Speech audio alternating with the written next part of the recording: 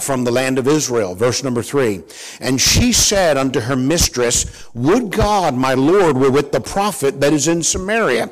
And by the way, Samaria would be the northern kingdom, and this is where Elisha the prophet was at. And then he said, for he would recover him of his leprosy. And the essence of what this young lady was saying was, if he would get to Israel and he would get to the prophet in Israel, I know that there would be an answer for this leprosy. Verse number 4, and one went in and told his Lord, saying, thus and thus said the maid that is of the land of Israel. And by the way, let me just stop here for a minute and think about this. This young lady was taken captive from her homeland and was made a servant in the house of this individual. This individual has leprosy, and this individual obviously is going to die. And yet, this young lady tells Naaman's wife that she believes he can get healed in Israel. I mean, think about that. I don't know that I would want to do that if you took me captive in your house, to your land.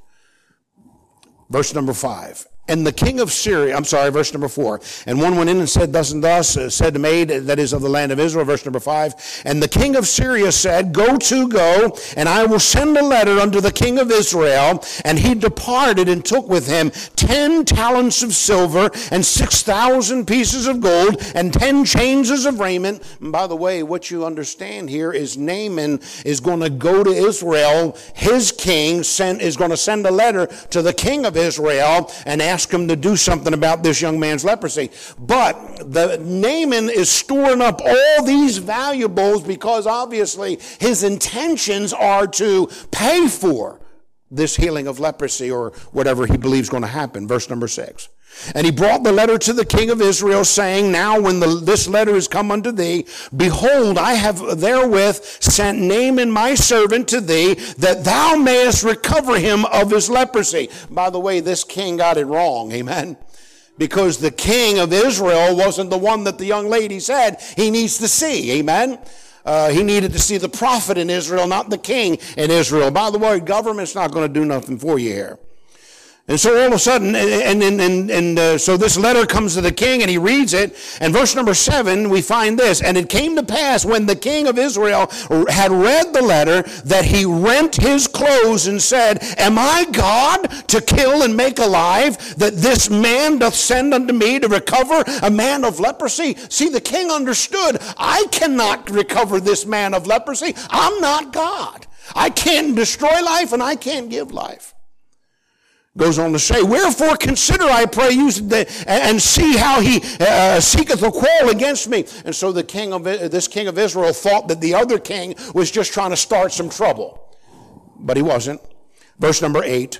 And it was so, when Elisha, the man of God, had heard that the king of Israel rent his clothes, that he sent to the king and said, wherefore hast thou rent thy clothes? And let him come now to me, and he shall know that there is a prophet in Israel. Verse 9, so Naaman came with his horses and with his chariots and stood at the door of the house of Elisha. Think about this. This man Naaman was a big shot. He was a big man, and he came with a very large entourage to see the prophet in Israel. And he gets to his house, the door of his house, and verse number 10 says, and Elisha sent a messenger unto him, saying, go and wash in Jordan 7 times, and thy flesh shall come again to thee, and thou shalt be clean. Now this big man comes, and he's at the door of Elisha, and Elisha doesn't even come out to address this man. Elisha sent a messenger, and by the way, a messenger basically has one thing. He has a message.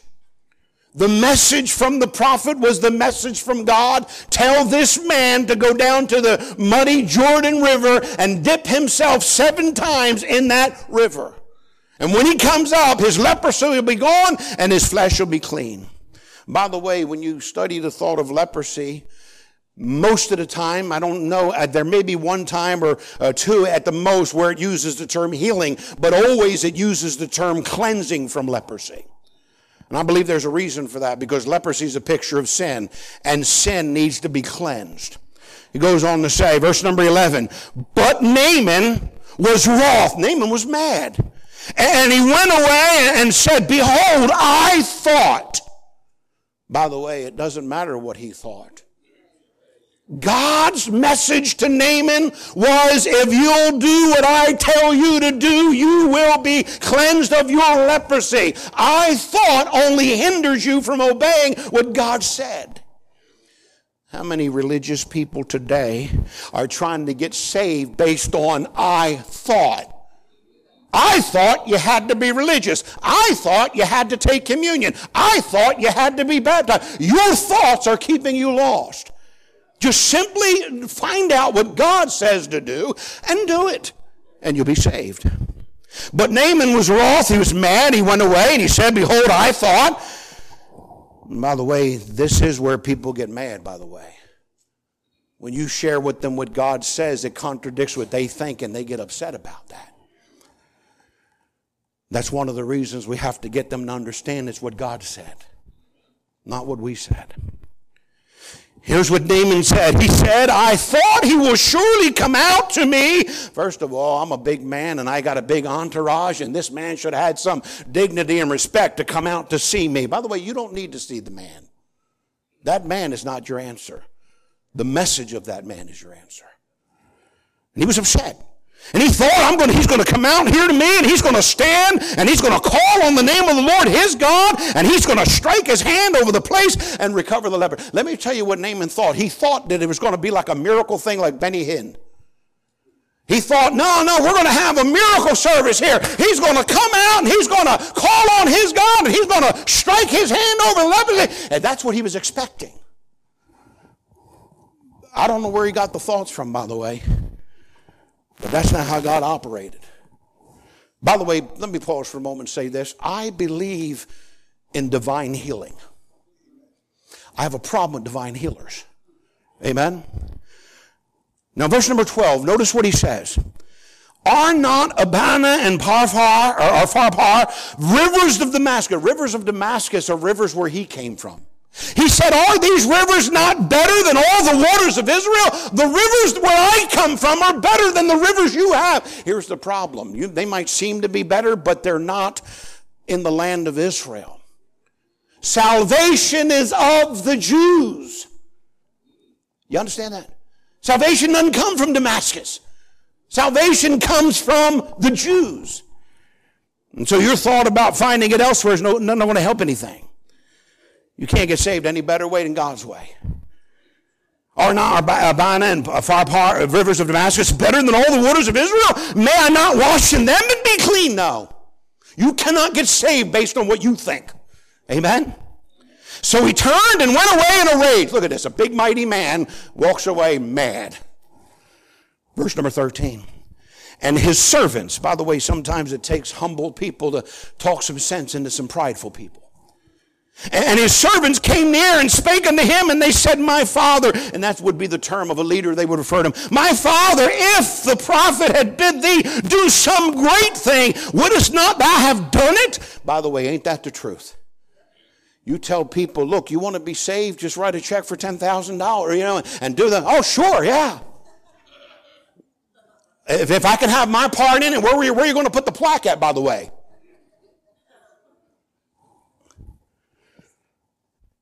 If it involves you, see, here's the thing. Salvation don't involve you. For by grace are you saved through faith, that not of yourselves. Doesn't involve you. Nothing in my hand I bring. Simply to the cross I cling. He said, they said to him, you'd have done it if he'd told you to do some great thing. You know what he's telling them to do? He's telling them to do some humbling thing. That's the implication. If he would have told you to do something that made you look good, you'd have done it. But he's actually telling you something where you got to go down to the Jordan River, and then you got to go down in the Jordan River. You see, going down for prideful people is a hard thing to do. But that's how you got to get saved. You got to give up what you think is saving you in your pridefulness, and you got to humble yourself and count all of that but dung that you might win Christ. Amen? He goes on to say in verse number 13, how much rather then, when he said it, did they wash and be clean? He just simply said, go dip and be clean. How simple can you get? Look at verse number 14. Then went he down. Listen, he went down in more ways than one. He had to humble himself and submit to God's way of salvation. That has nothing to do with him, but everything to do with God. Amen. Then he went down and he dipped himself 7 times in Jordan, according to the saying of the man of God, and his flesh came again. That sounds like born again, right? Yeah, flesh came again, like unto the flesh of a little child. Yeah, a little child, born again. You see, when you get saved, you get born again. Born again, not by corruptible seed, but by incorruptible, by the word of God, which liveth and abideth forever. Hearing the word of God, doing the word of God in reference to submitting to God's plan of cleansing. And all of a sudden, you're like a newborn baby. Your flesh is clean. And by the way, the wonderful thing about newborns, they have no past.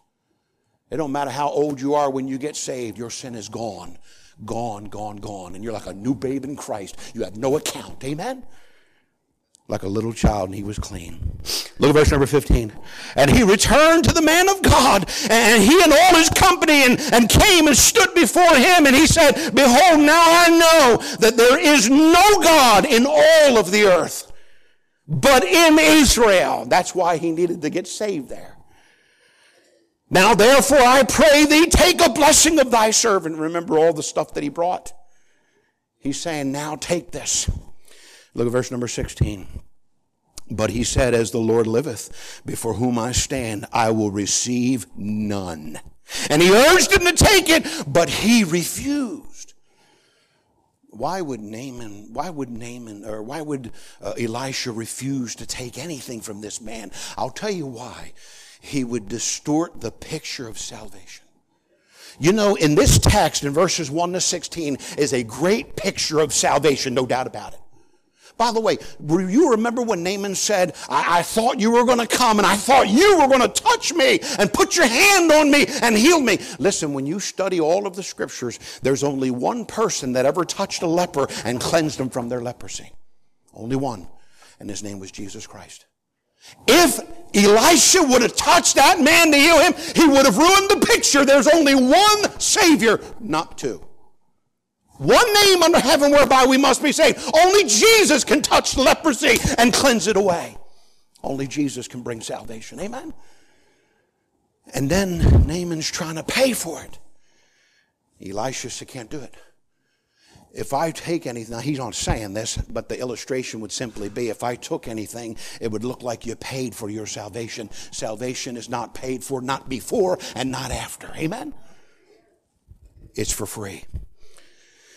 Now, I'm not going to read the whole chapter, but when you read on, Elisha's servant Gehazi, he's deceptive.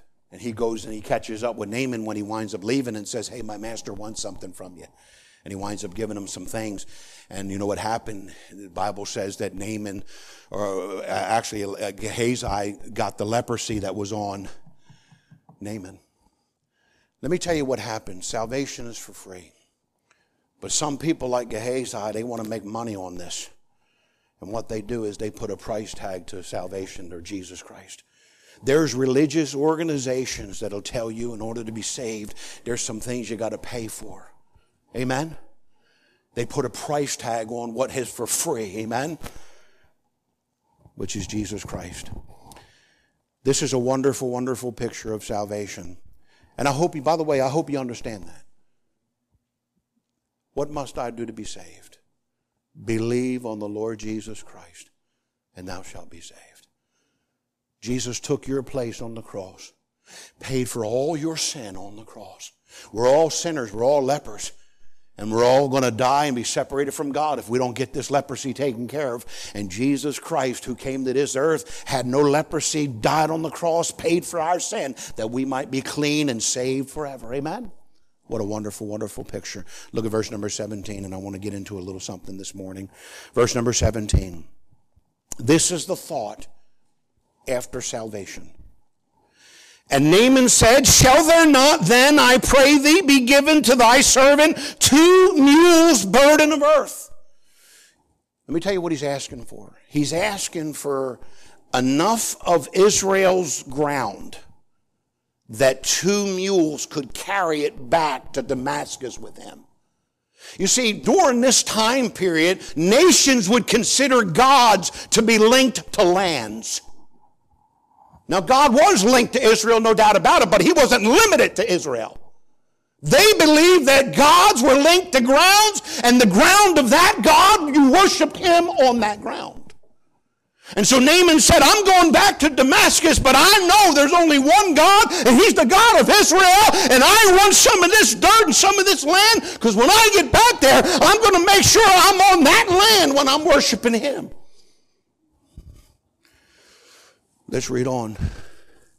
And Naaman said, shall there not then, I pray thee, be given to thy servant 2 mules burden of earth? And here's what I want you to see. For thy servant will henceforth offer neither burnt offering nor sacrifice unto other gods, but unto the Lord. I'm going to take off just for a few moments on the thought of henceforth. Henceforth. I just did a little topical study on the thought of henceforth. Henceforth, as you probably already know this in the most simplest way, it just means from now on. From now on. That's what it means. After Naaman gets healed of leprosy, he said in determination, from now on, I'm only going to worship the God of Israel, the God of heaven. I'm not worshiping the old gods I used to worship. From now on, by the way, this would probably be a good message for New Year's Eve. Amen. But for Christians, we don't have to wait for New Year's Eve to get determined from now on to do something right. Let me just say this. There's a lot of thoughts flooding my mind, and I don't have them yet categorized or organized. You've had soup before, right? So we'll spell it out. I found it amazing how at this time period, they didn't have to go through 20 years of Bible study to get to that place where they say, from now on, I want to live for God, the God of Israel. This man just got healed of leprosy, and he's already determined, from now on, I'm going to live for God. Wouldn't it be something if people that just get saved determine when they just get saved, from now on, I'm going to live for God? There is a process of sanctification, no doubt about it, but there should be no process of determination. You understand what I'm saying? If somebody gets saved, it would be nice to say, well, I just got saved, but you know what? From now on, I'm going to live for the Lord. Amen? At least work toward it. He said, henceforth, I'm going to worship no other gods. And let me give you, by the way, I got 5 points this morning. And I'm going to give you number 1. I want you to, if you take notes, you want to jot it down. But from now on, here, let's live for God. That's what he's saying. From now on, let's live for God. Paul the Apostle said this way, Philippians 1:21. For me to live is Christ. Let me tell you something. Paul the Apostle was another one, and I know their experiences were different. I mean, to be physically and literally healed of leprosy would be a unique and amazing thing. And Paul the Apostle, to get saved on the Damascus Road in the mighty way that he got saved, he said, look, I know that he's able to keep everything I committed to him against that day. The day Paul got saved, he committed everything to the Lord, even his life. Amen?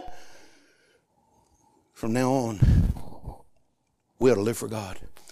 Romans chapter 12, verse number 1, Paul said this, I beseech you therefore, brethren, by the mercies of God, that you present your bodies a living sacrifice. You say, what does it mean? Serve God, live for God. Amen. First Corinthians chapter 6, verse 19 and 20.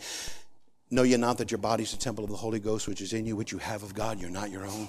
You've been bought with a price. Therefore, glorify God in your body and in your spirit, which are his. Hey, what does that mean? It means we are purchased and we are purposed to live for God. Amen?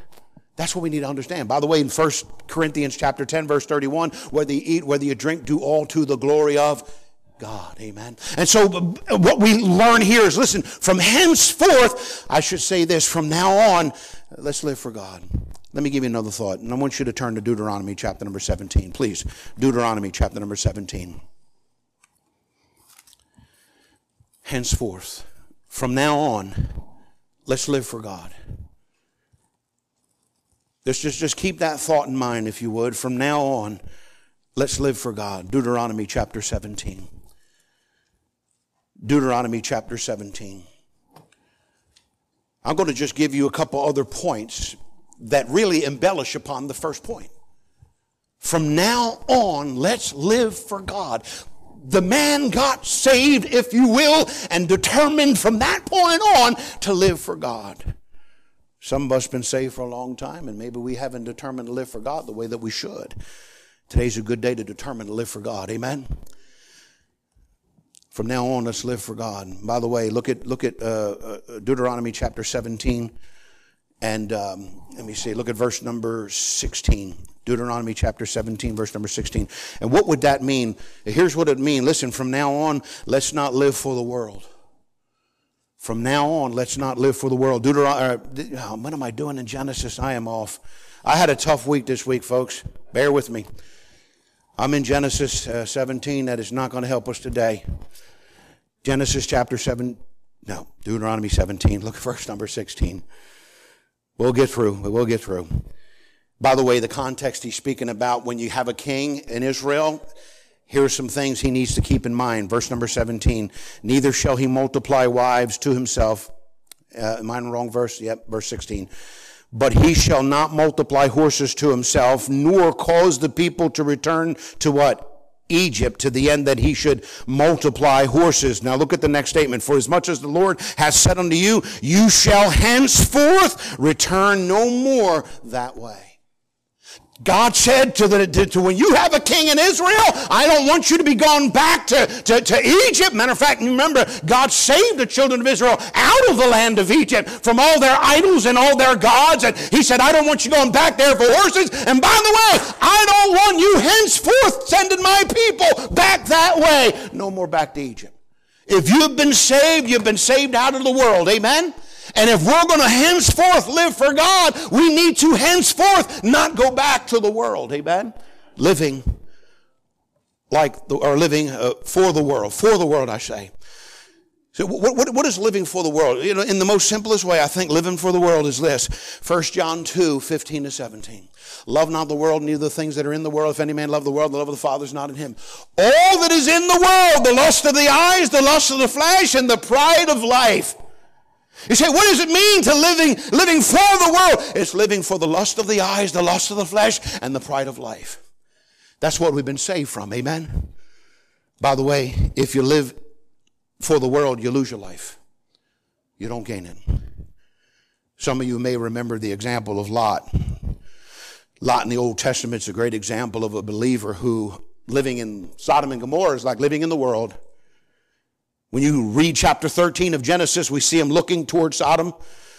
We see him leaning towards Sodom. He pitched his tent towards Sodom. And then eventually we see him living in Sodom.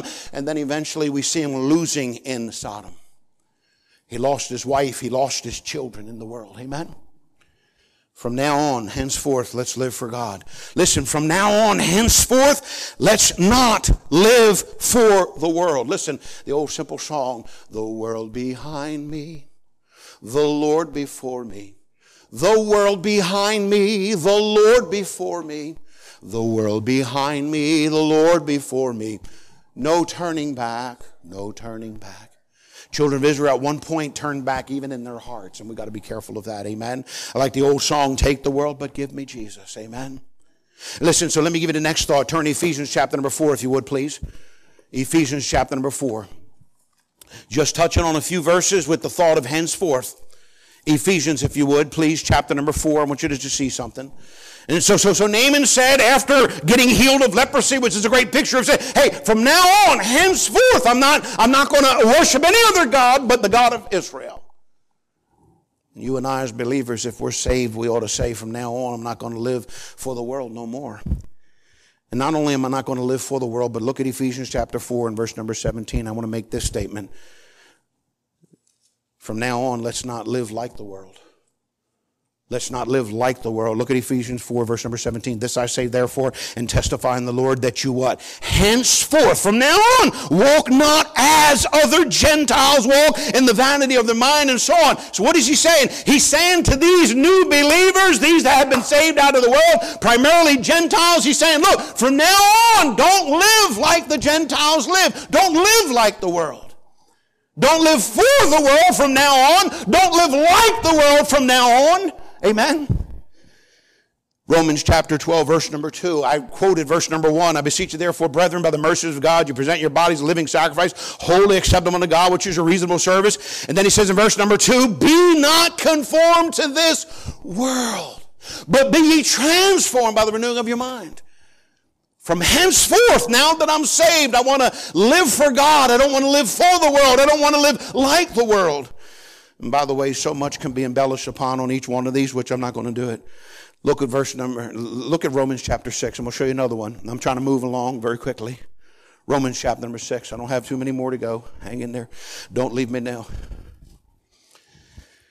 Romans chapter number 6. I'm just saying this.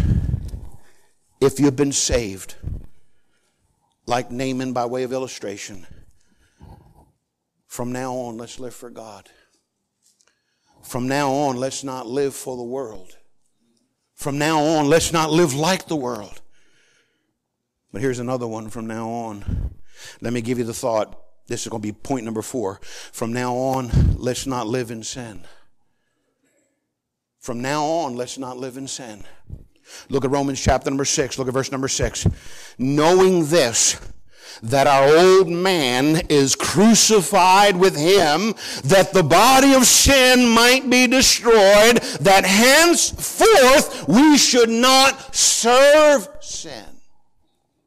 The essence of what this verse is saying is plain and simple. You and I that have been saved, listen to me. From now on, we don't have to live in sin. We don't have to live in sin.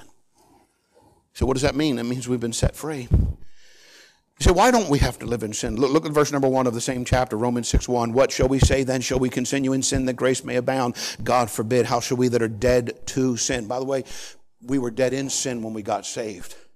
Now we're dead to sin that we are saved. See, what does that mean? I was dead in sin, Ephesians 2. I was stuck in sin before I got saved. But now that I'm saved, I'm dead to sin, meaning I can't enjoy it anymore. When I was ignorant of God and ignorant of the things of God and ignorant of the fact that I was wrong, and it was when it didn't bother my conscience, I wasn't illuminated, if you will. I lived the way I wanted to live, and it didn't really bother me much. Now I'm saved. My eyes are open. I understand. I see the truth, and I understand when I do wrong, I'm going against God. I'm going against the Word of God. It bothers me. Can't enjoy it no more. Can't enjoy it no more. Look at verse number 3. Know ye not that so many of us as were baptized are put into Christ Jesus, were baptized into his death. Therefore we are buried with him by baptism into death, that like as Christ was raised from the dead by the glory of the Father, even so we also should walk in what? Newness of life.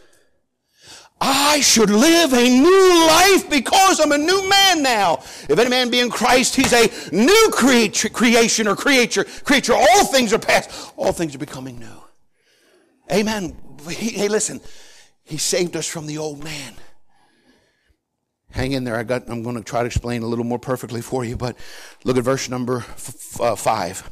For if we have been planted together in the likeness of his death, we shall also be in the likeness of his resurrection. By the way, we can walk in the resurrection power of God, the new life power of God. Look at verse number 7. For he that is dead is freed from sin.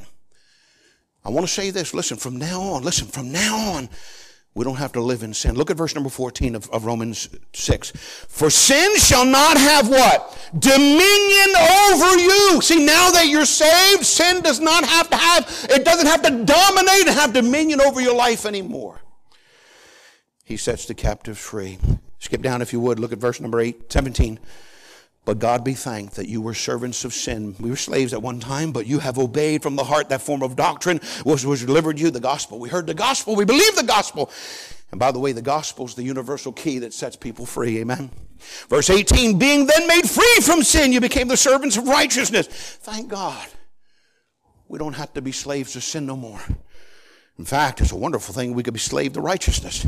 Look at verse number 22 as we skip down. But now being made free from sin and become servants of God, you have your fruit unto holiness and to life everlasting. Amen. Hey, I can be holy now that I'm saved. I couldn't be before I got saved because I've been set free. Now I want you to turn with me, if you would, to 1 John chapter number 3. 1 John chapter number 3. I'm almost done. Hang in there. 1 John chapter number 3. Hey, from now on, would to God we'd be like Naaman and determined, since I've been saved by the wonderful grace of God, I have eternal life. I'm never going to hell. Because I'm saved, from now on, I want to live for God. From now on, I don't want to live for the world. From now on, I don't want to live like the world. From now on, I don't want to live in sin. I don't want to live in sin. By the way, I hope that's your desire. 1 John chapter number 3. I want you to note something. 1 John chapter 3, beginning verse number 5. And you know that he was manifested. What does that mean? God became man. That's Jesus Christ. Why did God become man? You know that he was manifested to take away our sins.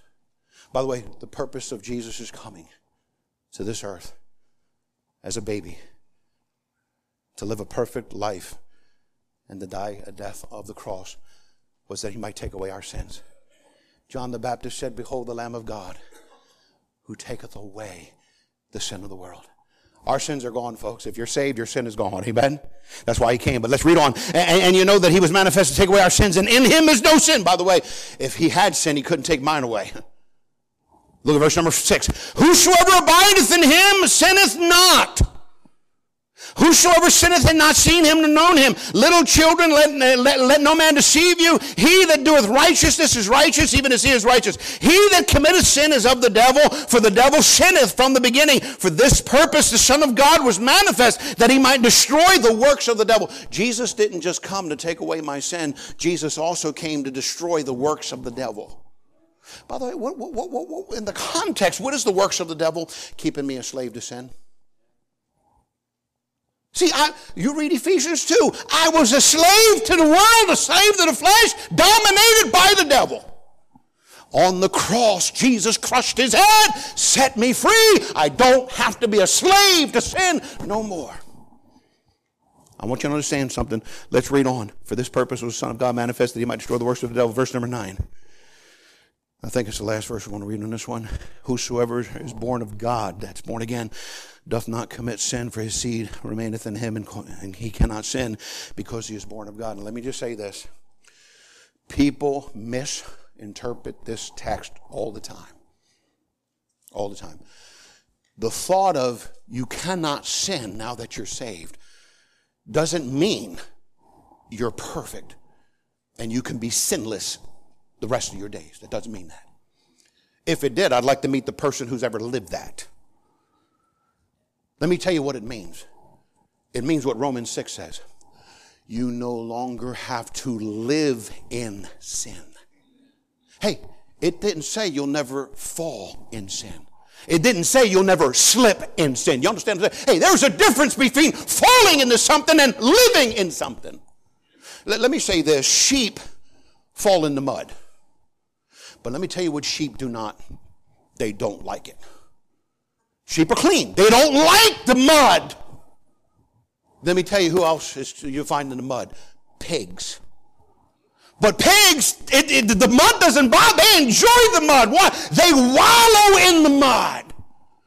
You see, before salvation, our nature was like, hey, wallowing in the mire, wallowing in the mud. Now we're new creatures in Christ. Now we're sheep, and now we don't like falling in it, but we do. But we don't wallow in it and stay there because we can't. You understand that?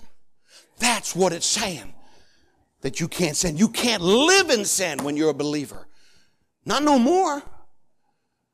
It's not going to be the same as before you got saved. Amen? From now on, let's live for God. From now on, turn to one more portion of Scripture. Turn to 2 Corinthians chapter 5. Please. 2 Corinthians chapter number 5. Now that I'm saved, I need to determine from now on, I'm going to live for God. I'm not going to live for the gods I used to live for. Now that I'm saved, I'm going to live for God. I'm not going to live for the world. I'm not going to live like the world. Hey, and now that I'm saved, I'm not going to live in sin. I'm not going to. But you know what? God won't let me anyway. God won't let me anyway. There have been people who tried it who were saved. And God said, I'm not going to let you do that. In fact, I'm going to take you home because of that. And there is a sin unto death. I don't think it's one particular sin. I think it's continuous rebellion. That I'm just going to do what I'm going to do, and I'm not stopping. You can't do it like I used to, right? And let me say this. From now on, let's live for God. Let's not live for the world. Let's not live like the world. Let's not live in sin. And then this, 2 Corinthians chapter 5, before I look at the verse. From now on, let's not live for self. Let's not live for self. By the way, what I'm actually talking to you about in reality, this is real Christianity. This is real Christianity. Let's not live for self. Look at 2 Corinthians chapter 5, if you would, please, verse number 15. 2 Corinthians 5, verse number 15. And that he died for all. And thank God Jesus died for all. Amen. That they which live should not henceforth, from now on, live unto themselves, but unto him which died for them and rose again. You know what he's saying, right? Hey, as Christians, he died for every one of us. He died for everybody. But you and I that are believers, we know he died for us. In that he died for us, we should not from now on live for ourselves anymore. We ought to live for the one who died for us. My life, my love, I give to thee, thou Lamb of God who died for me. Oh, may I ever faithful be, my Savior and my God. I'll live for him who died for me. How happy then my life will be.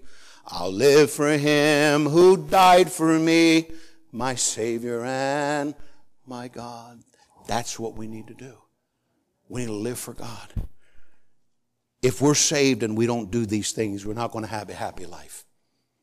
It ain't going to happen. Can I tell you, listen, the fact of the matter is this. We all believe that satisfaction is found in selfishness.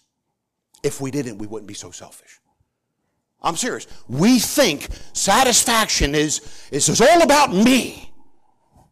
We got it wrong. They had it wrong in the Old Testament when they went back to the land of Israel to rebuild the temple. They got into some opposition and they stopped building it for about 15 to 16 years. During the time they stopped building the temple, they all started focusing on their own homes and their own houses. Haggai the prophet comes on the scene, chapter 1, and he says, hey, consider your ways. You've stopped working on that house. You're all going to your own house. God's not blessing you. God is chasing it. Consider what's going on. You're not satisfied. You're clothing yourself. You're not warm. You're drinking. You're eating. You're not satisfied. You are being selfish thinking you're finding satisfaction. It's not there. He said, get back to serving God. Get back to God's house, and God will be pleased. I'm just telling you, look, it's in me, it's in every one of us to think selfishness is the way that I'm going to find my satisfaction. No, you're not. We're only going to find our satisfaction in doing what God wants us to do. And I'll be honest with you, what God wants us to do usually is in reference to others. Amen? Not only helping the lost, but helping each other. Amen?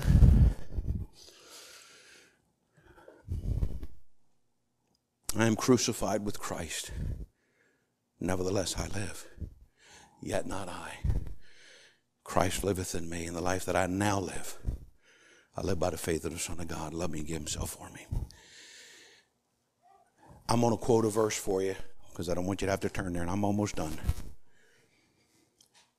The key to all of this, in my opinion, I'll be honest with you, I wish that, like Naaman, the moment I'm healed of leprosy, the moment I'm saved, I'm like, from now on, that's it. I'm living for God. Most of the time, that's not the way it is for people. But I will say this, the key to all of this, in my opinion, is maturity, spiritual growth. I said it last week during Mother's Day message, talking about children. Children are naturally selfish. I mean, you're in the nursery, they can have their 5 toys over here. There's one they're not even playing with. Once they see somebody going after it, if it's their toy, they're going over there for that. Mine, Children are naturally that way. And there are times we can be selfish and childish in our own selves, no doubt about it. Maturity doesn't live for itself, it lives for others. Here's why I say that. In Ephesians chapter 4, verses 11 to 15, It said God gave some apostles, prophets, evangelists, pastors, teachers. Now, the apostles and prophets, they laid the foundation of the church. Pastors, teachers, evangelists, they're for the furtherance of the church. He said this, for the perfecting of the saints, for the work of the ministry, for the edifying of the body. What is he saying? He's saying God gave gifted men for the church. For what purpose? To help the church to mature, to help the church grow, speaking the truth in love, that the church may grow up into him, into Jesus, Christ-likeness. Listen to this verse, which comes right on verse 14 in the context of that, what I just said, that we henceforth be no more children. You see, the ministers minister the Word of God. When the Word of God does its work, we grow by the Word of God. Desire to sincerely look at the Word that you may grow thereby. When the minister preaches the Word and the Word helps us to mature and grow and develop, and we become Christ-like, we're no more children. We're mature. We start to grow on. And it's growth that helps us to be more concerned about others the way we ought to be. Here's a verse I'll give you. In closing, not even one amen on that one. Oh boy. One day I was listening to somebody preach, and they quoted this verse, and it hit me like never before. Joshua 24:15, you've probably heard it 1,000 times. Joshua 24:15. I'm not going to quote the whole verse, but let me give you a part of it. Ready? Choose you this day whom you will serve. When I heard that, now I understand the context and everything like that, but the application, right? Choose you when?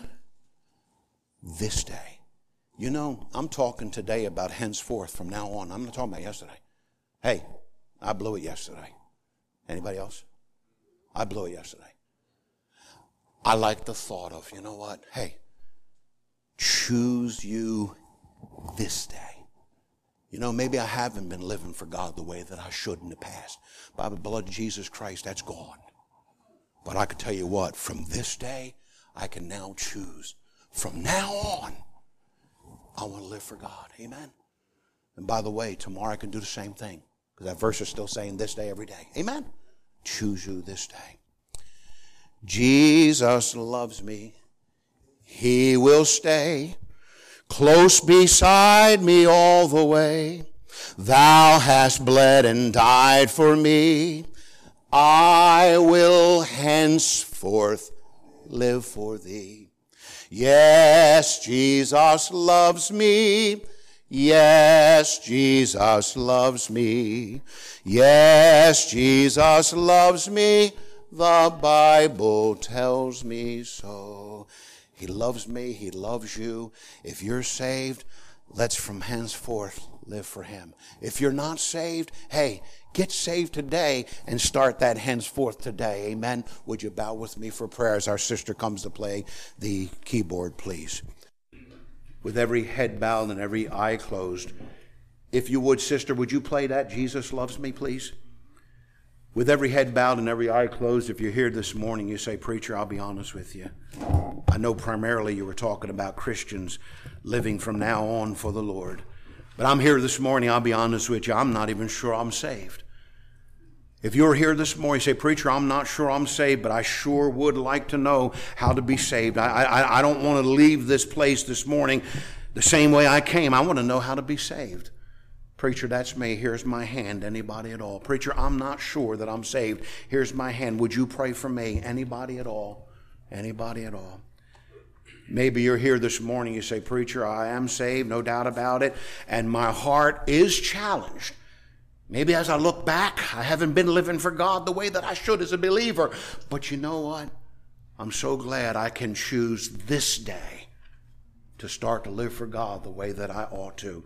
Preacher, that's me. I'm a believer. God spoke to my heart. Pray for me that I would do something about what I heard today. Here's my hand. Anybody at all? Amen. Praise the Lord. Hands all over. Why don't we stand to our feet, if you don't mind, as the instrument plays, heads bowed, eyes closed, as the instrument plays. Excuse me.